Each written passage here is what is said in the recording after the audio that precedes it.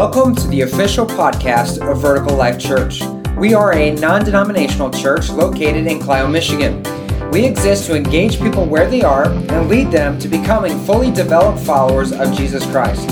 We hope you are drawn into a deeper relationship with God through this podcast and pray that through the sermons you listen to here, your faith would grow. We are always excited to hear from those who are impacted by this ministry, and we encourage you to email us at contact@vlchurch.tv to share how God is using this ministry in your life. If you would like to support this ministry, you can do so online at www.vlchurch.tv/give. Thank you for listening.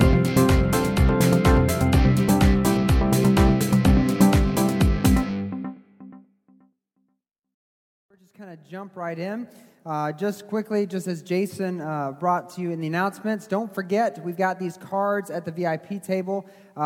This one says Random Act of Love. We encourage you, beginning last week, to take some cards and throughout this next month, pray about who God would lay on your heart to do something generous for and something nice for, and then do that generous thing, and then hand them a card that says, this Random Act of Love was brought to you by Vertical Life Church, inviting them to come be a part of what God is doing. As well, on the VIP table, we also have cards similar to this that just is a general invite. So if you have a friend or somebody you've been talking to and they keep forgetting about coming with you to church, you can take that and give it to them, have them put it on their fridge or whatever the case is, and as a reminder, as another way to invite people to come. And so we just invite you to do that. My wife, my mother-in-law, and I guess by proxy myself, have kind of entered this process of breeding dogs for the first time. Some of you might know this about us, but it wouldn't have been my first choice, but it's something that my wife has wanted to do for a very long time. And so we're now into the whole process. We've gone through the breeding part, and so we've got that part down, and now it's on to expecting the puppies in a couple of months, hopefully, and then that whole process. My wife is trying to see if maybe she would like to do this as like a small business or something or the other. And usually after you do something for the first time, you get a real feeling that this wasn't what it was cracked up to be, and maybe we won't, or maybe we'll have 50 dogs in our backyard and ruin our neighborhood for everyone else. So we'll see. But we're past the breeding phase. It's on to expecting the puppies, and when the puppies come, we're going to have to figure out how to do the shots and all the worming and eventually how to wean these puppies off of their mom to get them ready to be sold, ready for their new families. It's a process to get them ready, but hopefully through this process, if we do our jobs well, really if they do their jobs well, I'm just going to supervise, hopefully, unless I get sucked in. But if we do our jobs well, after a few short months, these puppies will be ready to go to their new loving families who will love them and in turn be loved back by them. Now, the goal of every breeder, I'm finding out, is not just to have the puppies, but you have to be able to nurture them to get them to the place where they're ready to go to their new family. So they can become part of someone else's family. It takes a process of time and investment. And as I was thinking about this and relating it to us as people, as Christians, especially, or people in general, this is similar to us as humans. Many of you know that I have 4 children, and they're now at the point where every one of them have started school officially. So we have all of our kids in school. It's very an exciting thing. But as humans, part of having children is also takes an investment and time so that you can raise them, your children, to become part of someone else's family. I don't think we often think about that, but that's really the goal of parents. So you have a child and you want to raise them to be a productive member of society so that one day they can have a family of their own. In the book of Genesis, God told God spoke over Adam whenever he created Adam and Eve. He said, "For this cause shall a man leave his father and mother, and the two of them should join together and become one flesh," one new family. 2 separate people from different families will come together to make a brand new family. But before humans or before your children can walk down the aisle, they first have to begin to learn to walk. right? They have to learn to walk. And again, with my 4 children, as I looked over kind of the years that we've been raising these kids, I see how now we've graduated from sippy cups to big kid cups, mostly. Dinner time does occasionally have a few spills where we have to break up the backup sippy cups. Can I get an amen from any parents in the house today? Yeah, but over the years, I've noticed that as I've seen these kids grow up before my very eyes, I can remember when they were little, like nursing little, where every 3 hours, sometimes 2.5 to 3 hours, it would require them to be fed or to have a bottle. And without fail, it's like after the feeding also came a diaper change. I don't know what it is about the inner workings of the human body, but once the feeding happens, there's a diaper change. And now we don't have to really wrestle with that too much, but there's something about the genders, because my girls are fine, but my boys still, after they eat, have to, go do their thing. I don't know what it is about that or not, but, the boys, I guess, are slower learners than the girls. But I can remember how I used to long for the days when they were little, as I was bottle feeding these kids when it was my turn, that they would begin to eat solid food. I mean, like, do I got to shake this thing up again, mix this thing? Well, come on, they need to grow so they can feed themselves. And I was kind of ignorant back then because I didn't know that with solid food also came with transformations in the diaper. Right. When they're on the milk and they're feeding, I mean, it's tolerable. When they begin solid food, it's not so tolerable. And so, I didn't know what I was actually asking for. But nonetheless, the bottle couldn't keep them full eventually as they began to grow. They need to branch out to cereal, and we would mix cereal in with the formula and begin to feed them.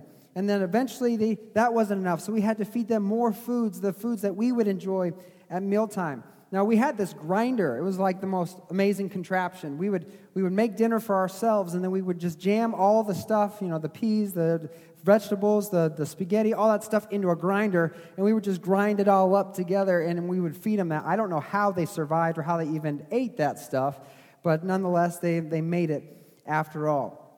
But soon after that, they stopped being spoon-fed, and they took up their own spoon.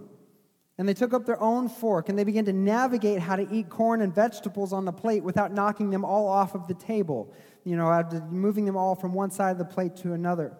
And as I reminisce about my own parenting experiences, I can see a correlation between the children growing up to the maturing process of my kids, to what the maturing process of the Christian of Jesus, or follower of Jesus Christ, the Christian should be. If you think about it, we would not expect a teenager or a grown adult to still be wearing diapers, sitting in a high chair, waiting for their bottle or to be spoon-fed, unless there was something very, very wrong.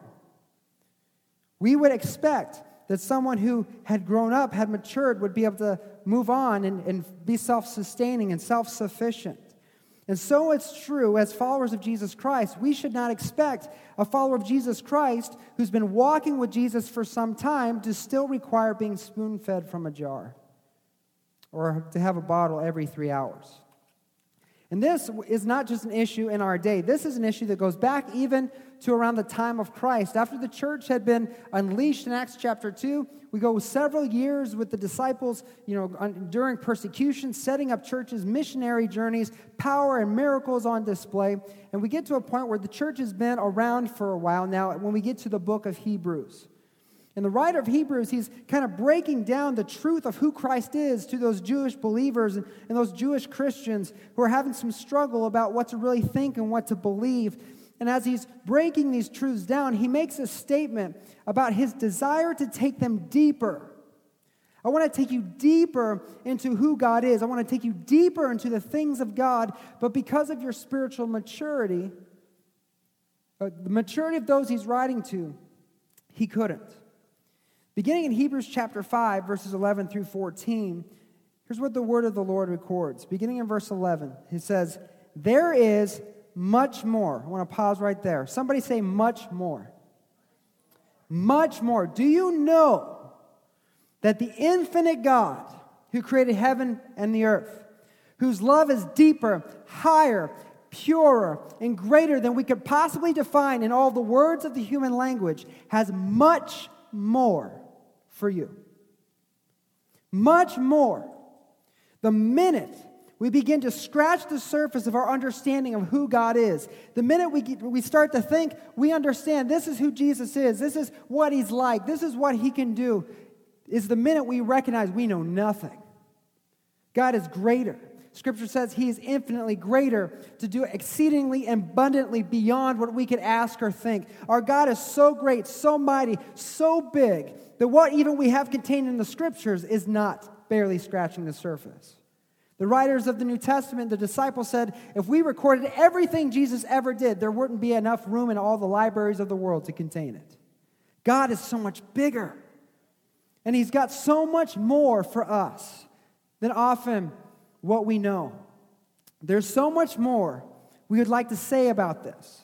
But it's difficult to explain, especially since you are spiritually dull and don't seem to listen. Verse 12. It says, you've been believers so long now that you ought to be teaching others. Instead, you need someone to teach you again the basic things about God's Word. You're like babies who need milk and cannot eat solid food. For someone who lives on milk is still an infant and doesn't know how to do what is right. Solid food is for those who are mature, who through training have the skill to recognize the difference between right and wrong. Oh, does this passage of Scripture hit me in the chest and bring conviction? As I was reading this week, I saw a few things that he points out here that I believe are very convicting, even to my own life, and especially to those who have been Christians a long time. You've maybe grown up in the church. Your parents went to church. They brought you up in church. You maybe made a profession of faith when you were young, and you seem to not even remember a Sunday where you weren't involved in church in some respect. This, to me, I think is something that should be very convicting to each and every one of us. There are four things really here that I see in this passage. The first is the thing the writer of Hebrews says. Number one, he says, you are spiritually dull and don't seem to listen. Think about that. This is Christians he's talking to. These aren't lost people. These aren't people that are arguing for atheism or any other way of life. This is the church. And he's saying to the church, you are spiritually dull and don't seem to listen. God has so much more for you, but you don't or are unable to receive it because you do not listen. That phrase, spiritually dull, in the original language literally means lazy or sluggish. That with this spiritual laziness also comes a resistance to listen. It comes a resistance to hear.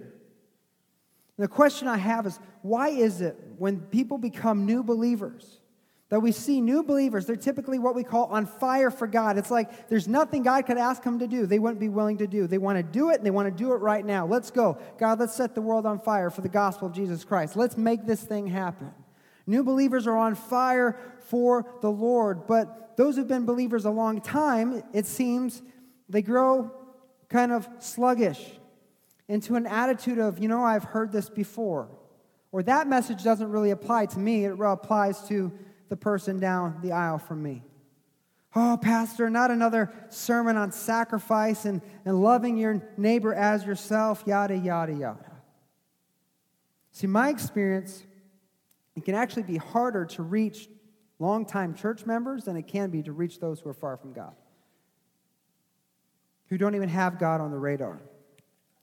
Longtime Christians typically can feel like they've heard it before, they have it all together, they know all the Christianese, they have all the do's and don'ts down, and there really is no need to change. But yet the writer of Hebrews addresses something differently. Number 2, he says in verse 12, he says, you have been believers so long now that you ought to be teaching others.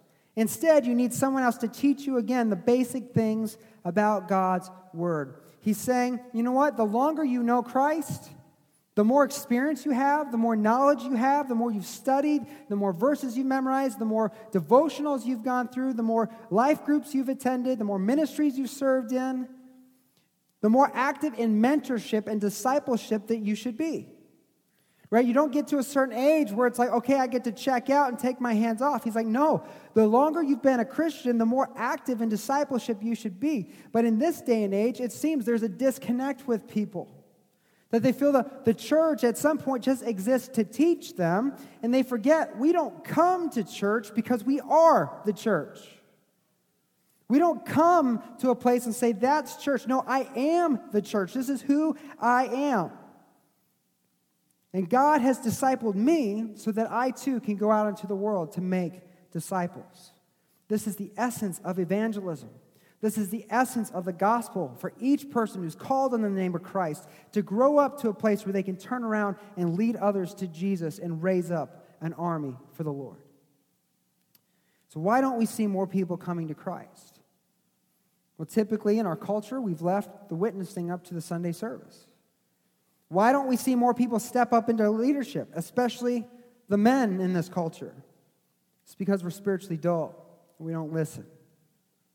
We don't take the messages preached to heart and the things we listen to heart, and we strive each day to apply them to our lives. We go to lunch and forget everything that was said. Matthew 4:4, Jesus said, "No, the scriptures say people do not live by bread alone, but by every word that comes out of the mouth of God." Sunday's not about getting to McDonald's or Wendy's. Sunday's about eating from the Lord's table. Absorbing, receiving what He has for us. Every morning we wake up, it's not about the to-do list. It's about communing with God and being sustained by the very one who created the universe. We don't live by bread alone, but by every word that comes out of the mouth of God. And God doesn't just speak to us through our Bible reading or personal revelation from the Holy Spirit. He also speaks to us through the leaders that He's put over us.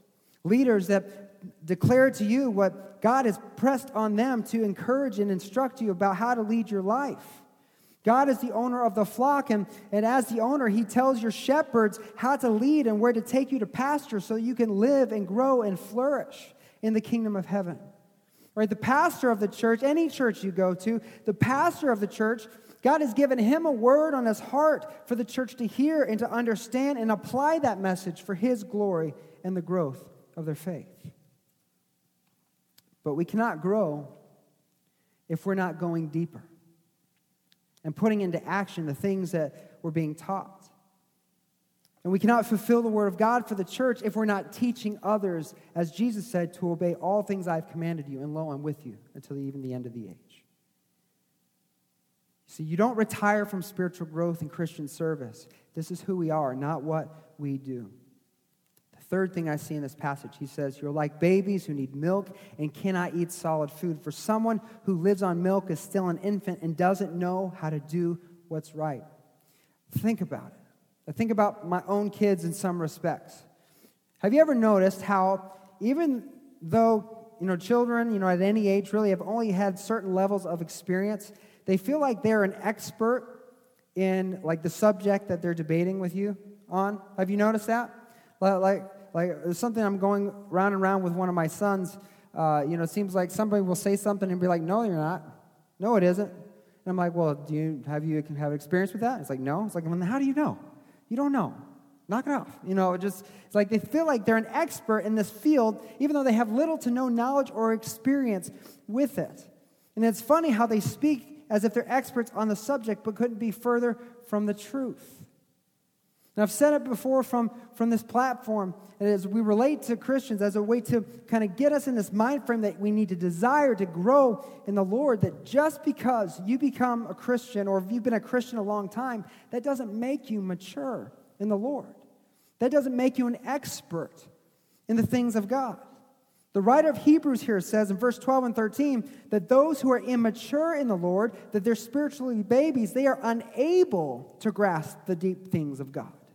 They're even unable to understand how to make a right decision. Think about what that means. They're unable. You think about my children. They think they're an expert, but they don't know. They're unable to make a right decision in that area because they just have no concept or knowledge, no matter how convinced they are that they're an expert. This is why Scripture prohibits new believers, or what the Scripture calls a novice, for spiritual leadership. You can be a novice and have been saved your whole life. It's about your spiritual growth and your maturity in the Lord. Why aren't novices or new Christians permitted to be leaders in the church? It's because they haven't grown in order to be able to handle it. A person who lives on spiritual milk is unable to take the next step of faith, nor have the wisdom to lead others. Just as a child who never sits up is not going to be able to, in turn, walk or run. They won't develop the core muscles and the strength necessary to perform that motor function. The same is true for Christians who don't grow. The problem with many Christians is that because they're spiritually dull and they do not listen, they argue that they're mature. They argue that they know how everything should be done. They can tell every leader how what they do isn't right and how they should do things a different way. They want to correct everything that you teach, but they can't get the bottle out of their mouth. They have this narrow view of God and the Bible and the Christian life because they've never ventured past the diaper stage. They're never going to be at the place where they can be where God really wants to use them because they just haven't grown. Number 4, he says, solid food is for those who are mature, who through training, somebody say through training, who through training have the skill to recognize the difference between right and wrong. Spiritual growth cannot be achieved through laziness. It cannot be achieved when we let fear and anxiety, insecurity, and inability hold us back from taking the first step. Think about a baby as it's learning to walk. First, it has to roll over on the ground. And after it rolls over enough and builds core strength, it can begin to crawl. And as it begins to crawl, then eventually it builds up enough strength to pull themselves up on a couch or a counter, something to enable them to stand. And then eventually they have to let go of what they're holding on to and take that step and wobble out to see if they can walk. And oftentimes, children fall more times than they walk.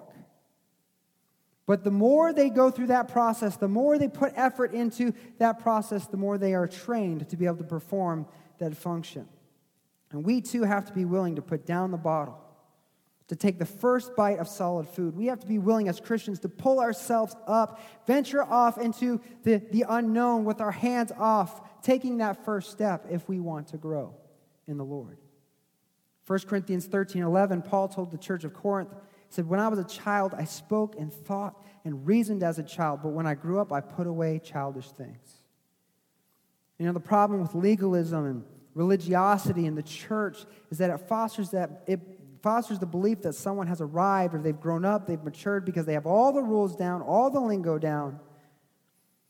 It fosters this belief that they've matured because they've become somehow spiritually superior to other people because they're not up at that level.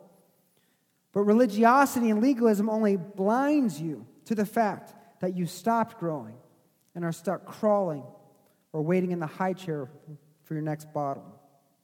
Growing up is hard to do, and it often comes with conflict and tension. But all of it serves as the battleground or training ground for who you can become in Jesus Christ. As a child of God, if you're going to grow in the Lord in your understanding, in your experiences, your current level of spiritual growth has to be challenged. God's not content with keeping you where you are. There is much more He has for you. And if you don't go through the tension, then you'll miss your opportunity to grow. And one of the first words babies learn is the word mind. They become very possessive. Not to mention, it seems like feeding or eating time revolves around their schedule. Sleep time revolves around their schedule, and they find it very difficult to submit to the authority over them. All right, they're learning the rules. They're learning how life works. And the same is true for the spiritually immature. The spiritually immature are blinded by pride. They think they know better, that they're more capable, they have a better understanding, that they've got no room to grow, but yet what is usually revealed is their pride and immaturity. And I know this in my own life. I used to believe that I had everything figured out in the ministry. I have been involved in a few different ministries. I used to believe that I knew how to run a ministry better than others, that I could lead better, or that I had better ideas, and God provided me the opportunity to figure it out. And you know what I found? I didn't know what the heck I was doing. Was I more wise or more capable? No. I was actually blinded by a lot of pride. And God had to break me down and train me before I could be built back up. And I woke up to the truth of my spiritual immaturity, and it put me on a quest to go deeper with the Lord. And I've even taken steps in my own life to grow. My understanding as a pastor, just because I occupy a title doesn't make me spiritually mature. So I'm taking steps in my own life to grow. I enrolled back into school. I'm taking classes online so I can continue to grow in my knowledge and my understanding. My wife and I, we're venturing out together in unusual facets of ministry because the Holy Spirit is taking us into uncharted territory. Why? Because we want to grow. We want to know God more. We want to see God use us in greater ways. It says, believers, if we're going to grow in the Lord, if to move from milk to meat, we have to desire it. We have to desire it, and then we have to work at it. We have to be trained so that we're prepared for the next level in our faith journey. Training requires more than just listening to sermons and our 5-minute devotional on a morning. It requires acting on what we've learned and applying it to our lives, even if it's uncomfortable or scary. To implement these things, these concepts and challenges, and see how God works through our faith. And it's vital for our Christian lives. It's vital that we desire to go deeper. It's vital that we step out in faith and begin to grow, because it's an expectation of every child of God that your faith is going to grow. Colossians chapter 2, verse 7, Paul tells the church of Colossians, he says, let your roots grow down into him. Let your lives be built on him. Then your faith will grow strong in the truth you were taught, and you will overflow with thankfulness. This verse is not only an expectation of the church, but it's a plea to Christians everywhere to seek spiritual growth. Let your roots grow down deep, because when you grow, so will your faith. Your faith will be strong. You'll overflow with thankfulness to God for all that he's doing in your life, because you're going to see and experience him in a very real way. You'll be amazed and humbled at the same time of what God accomplishes in you and through you. There's more to the Christian life than being able to summarize Bible stories and the like. I mean, haven't you ever felt, as you have been walking with God and trusting, listening to sermons and praying and trying to figure this Christian thing out, haven't you ever wondered deep down that there's got to be more than what I'm experiencing? There's got to be something more than this. I'm seeing all these amazing things in the Scripture, and yet my life doesn't seem to be reflecting that. There's got to be more than what I've experienced, and there's much more. There's more to the Christian life than being able to summarize Bible stories. We read about all these miraculous things and the power available to every believer to do the will of God, but many times that experience falls short. And yet there's still this yearning deep within to see and experience God in a real way, for faith to be made sight. And I believe this is why we are to grow in our faith, to pursue God, but with actual experience, living our faith. We're to pursue God and yet let that faith really lead us into an actual experience so that we can grow and we can trust, and God can bring to fruition the things that we've read about and believed can be made sight, all through the Scripture. But many don't go beyond Bible facts and stories because they become spiritually dull, deaf, which makes them unteachable, unable to grow. And Jesus approaches this or deals with this in Matthew chapter 13 in a very famous parable. Matthew 13 says this, later, the same day, Jesus left the house and sat beside the lake. A large crowd soon gathered around him. He got into a boat, and then he sat there and taught as the people stood on the shore. He told many stories in the form of parables, such as this one. Listen, a farmer went out to plant some seeds. As he scattered them across the field, some seeds fell on a footpath. The birds came and ate them, and other seeds fell in the shallow soil and the underlying rock. The seeds sprouted quickly because the soil was shallow, but the plants soon wilted under the hot sun. And since they didn't have deep roots, they died. Other seeds fell among thorns that grew up and choked out the other tender plants. Still other seeds fell on fertile soil, and they produced a crop that was 30, 60, and even 100 times as much as been planted. Anyone with ears to hear should listen and understand. His disciples came and asked him, "Why do you use parables when you talk to people?" And he replied, "You are permitted to understand the secrets of the kingdom of heaven, but others are not. To those who listen to my teaching, more understanding will be given, and they will have an abundance of knowledge. But for those who are not listening, even what little understanding they have will be taken away from them. That is why I use these parables, for they look, but they don't really see. They hear, but they don't really listen or understand. This fulfills the prophecy of Isaiah that says, when you hear what I say, you will not understand, and when you see what I do, you will not comprehend. For the hearts of these people are hardened, and their ears cannot hear. They have closed their eyes, so their eyes cannot see. And their ears cannot hear, and their hearts cannot understand, and they cannot turn to me and let me heal them. But blessed are your eyes, because they see, and your ears, because they hear. And I tell you the truth, many prophets and righteous people long to see what you see, but they didn't see it. And they long to hear what you hear, but they didn't hear it. Now, did you catch what Jesus said? He said, those who listen to my teaching, verse 12, more understanding will be given, and they will have abundance of knowledge. Those who listen are going to grow. He said, but those who are not listening, even what little understanding they have, will be taken away from them. In verse 16, or 17 rather, he says, many prophets and righteous people long to see what you see, but they didn't see it. This, I believe, is a correlation to even what he's talking to in the modern day followers of Christ in that time, where he says those who are not listening, even what they have will be taken away. There are people who they would claim they are among the righteous. They're religious.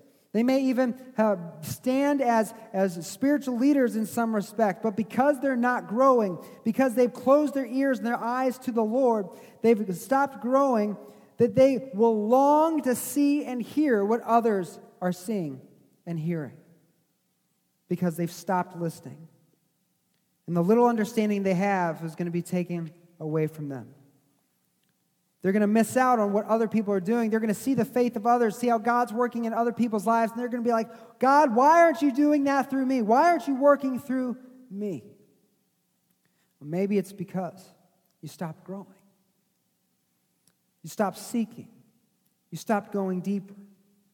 See, the spiritually dull and deaf who refuse to grow, who cover their eyes and ears, who refuse to go deeper, maybe not out of a public protest, but an inward prideful condition, where they refuse to step out where it's uncomfortable and be trained by the Lord, they are unable to listen.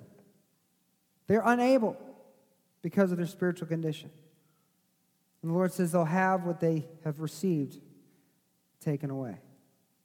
But yet those who are eager to learn, those who are listening for the Lord, those who go out into the training fields will be given more understanding, more knowledge, and in turn will have greater faith. And this is so important for us as Christians. If you don't listen, you won't be able to grow. Where's your heart today? Do you, as a follower of Christ, desire to grow in your knowledge, in your understanding, in your relationship with God? Do you desire deep within you for God to work in you, move through you, to show you His ways, to reveal the depth and greatness of who He is?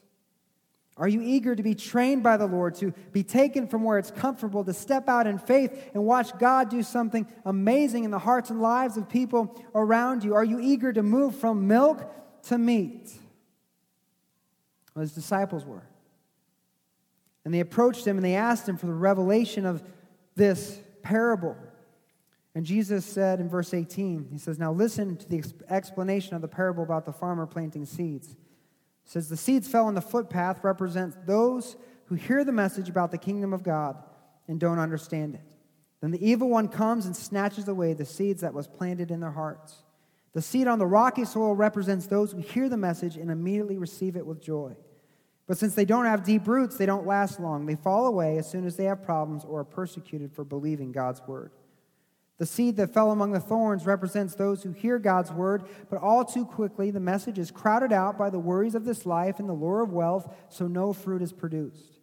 But the seed that fell on the good soil, those who truly hear and understand God's word, and they produce a harvest of 30, 60, or even 100 times as much as has been planted. What type of soil are you today, church? What type of ground are you today? See, God is casting seeds all over the place. Seeds fall on many places, but it's only the good soil that's going to take root and grow. It's only the good soil that takes root and produces fruit.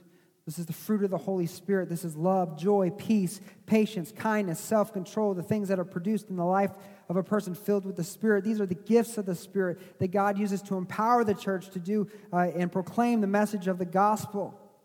And this is also the evidence of people coming to faith in Christ Jesus, coming and souls coming to Christ in faith by the testimony of those who are listening to the Lord. What kind of soil are you? Are you producing fruit today?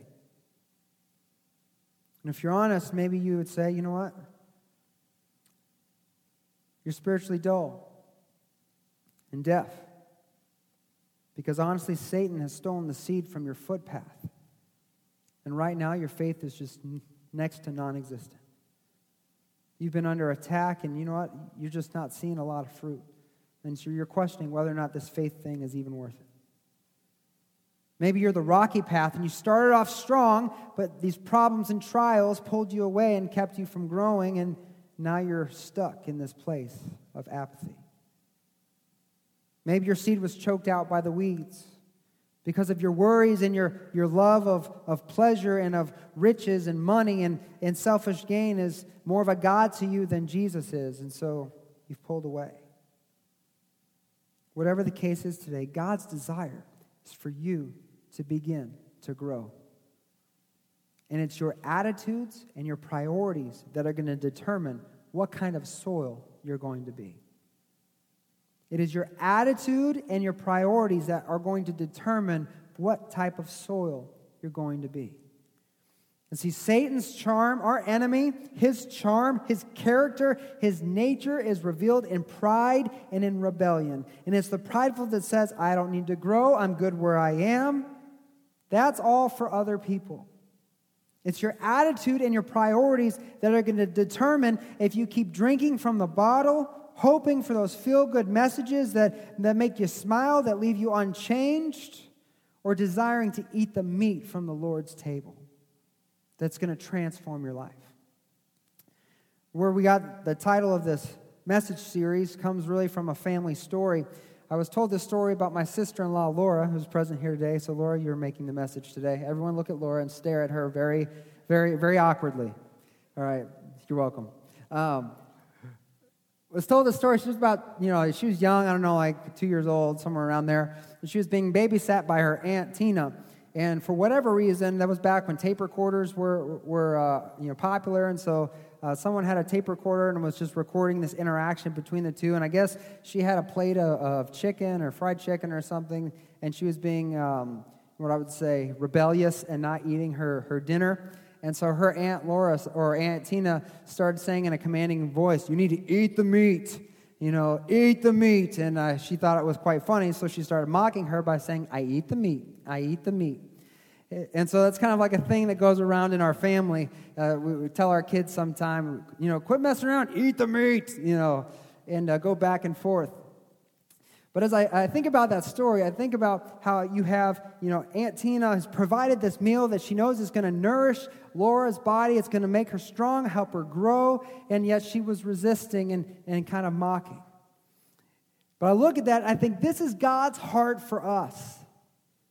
He knows what's good for us. He knows what He's placed and prepared for us at the table for us to eat.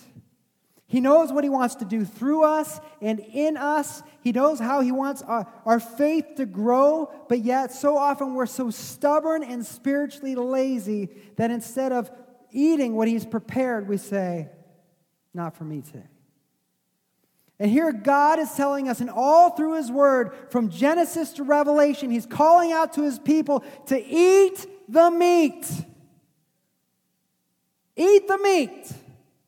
Grow, be strengthened, become who I designed you to be before the foundation of the world. And He's waiting for us to agree by saying, "I eat the meat." And not just to say it, but to actually do it. To take what we read and act upon it in faith, to let God train us and grow our understanding.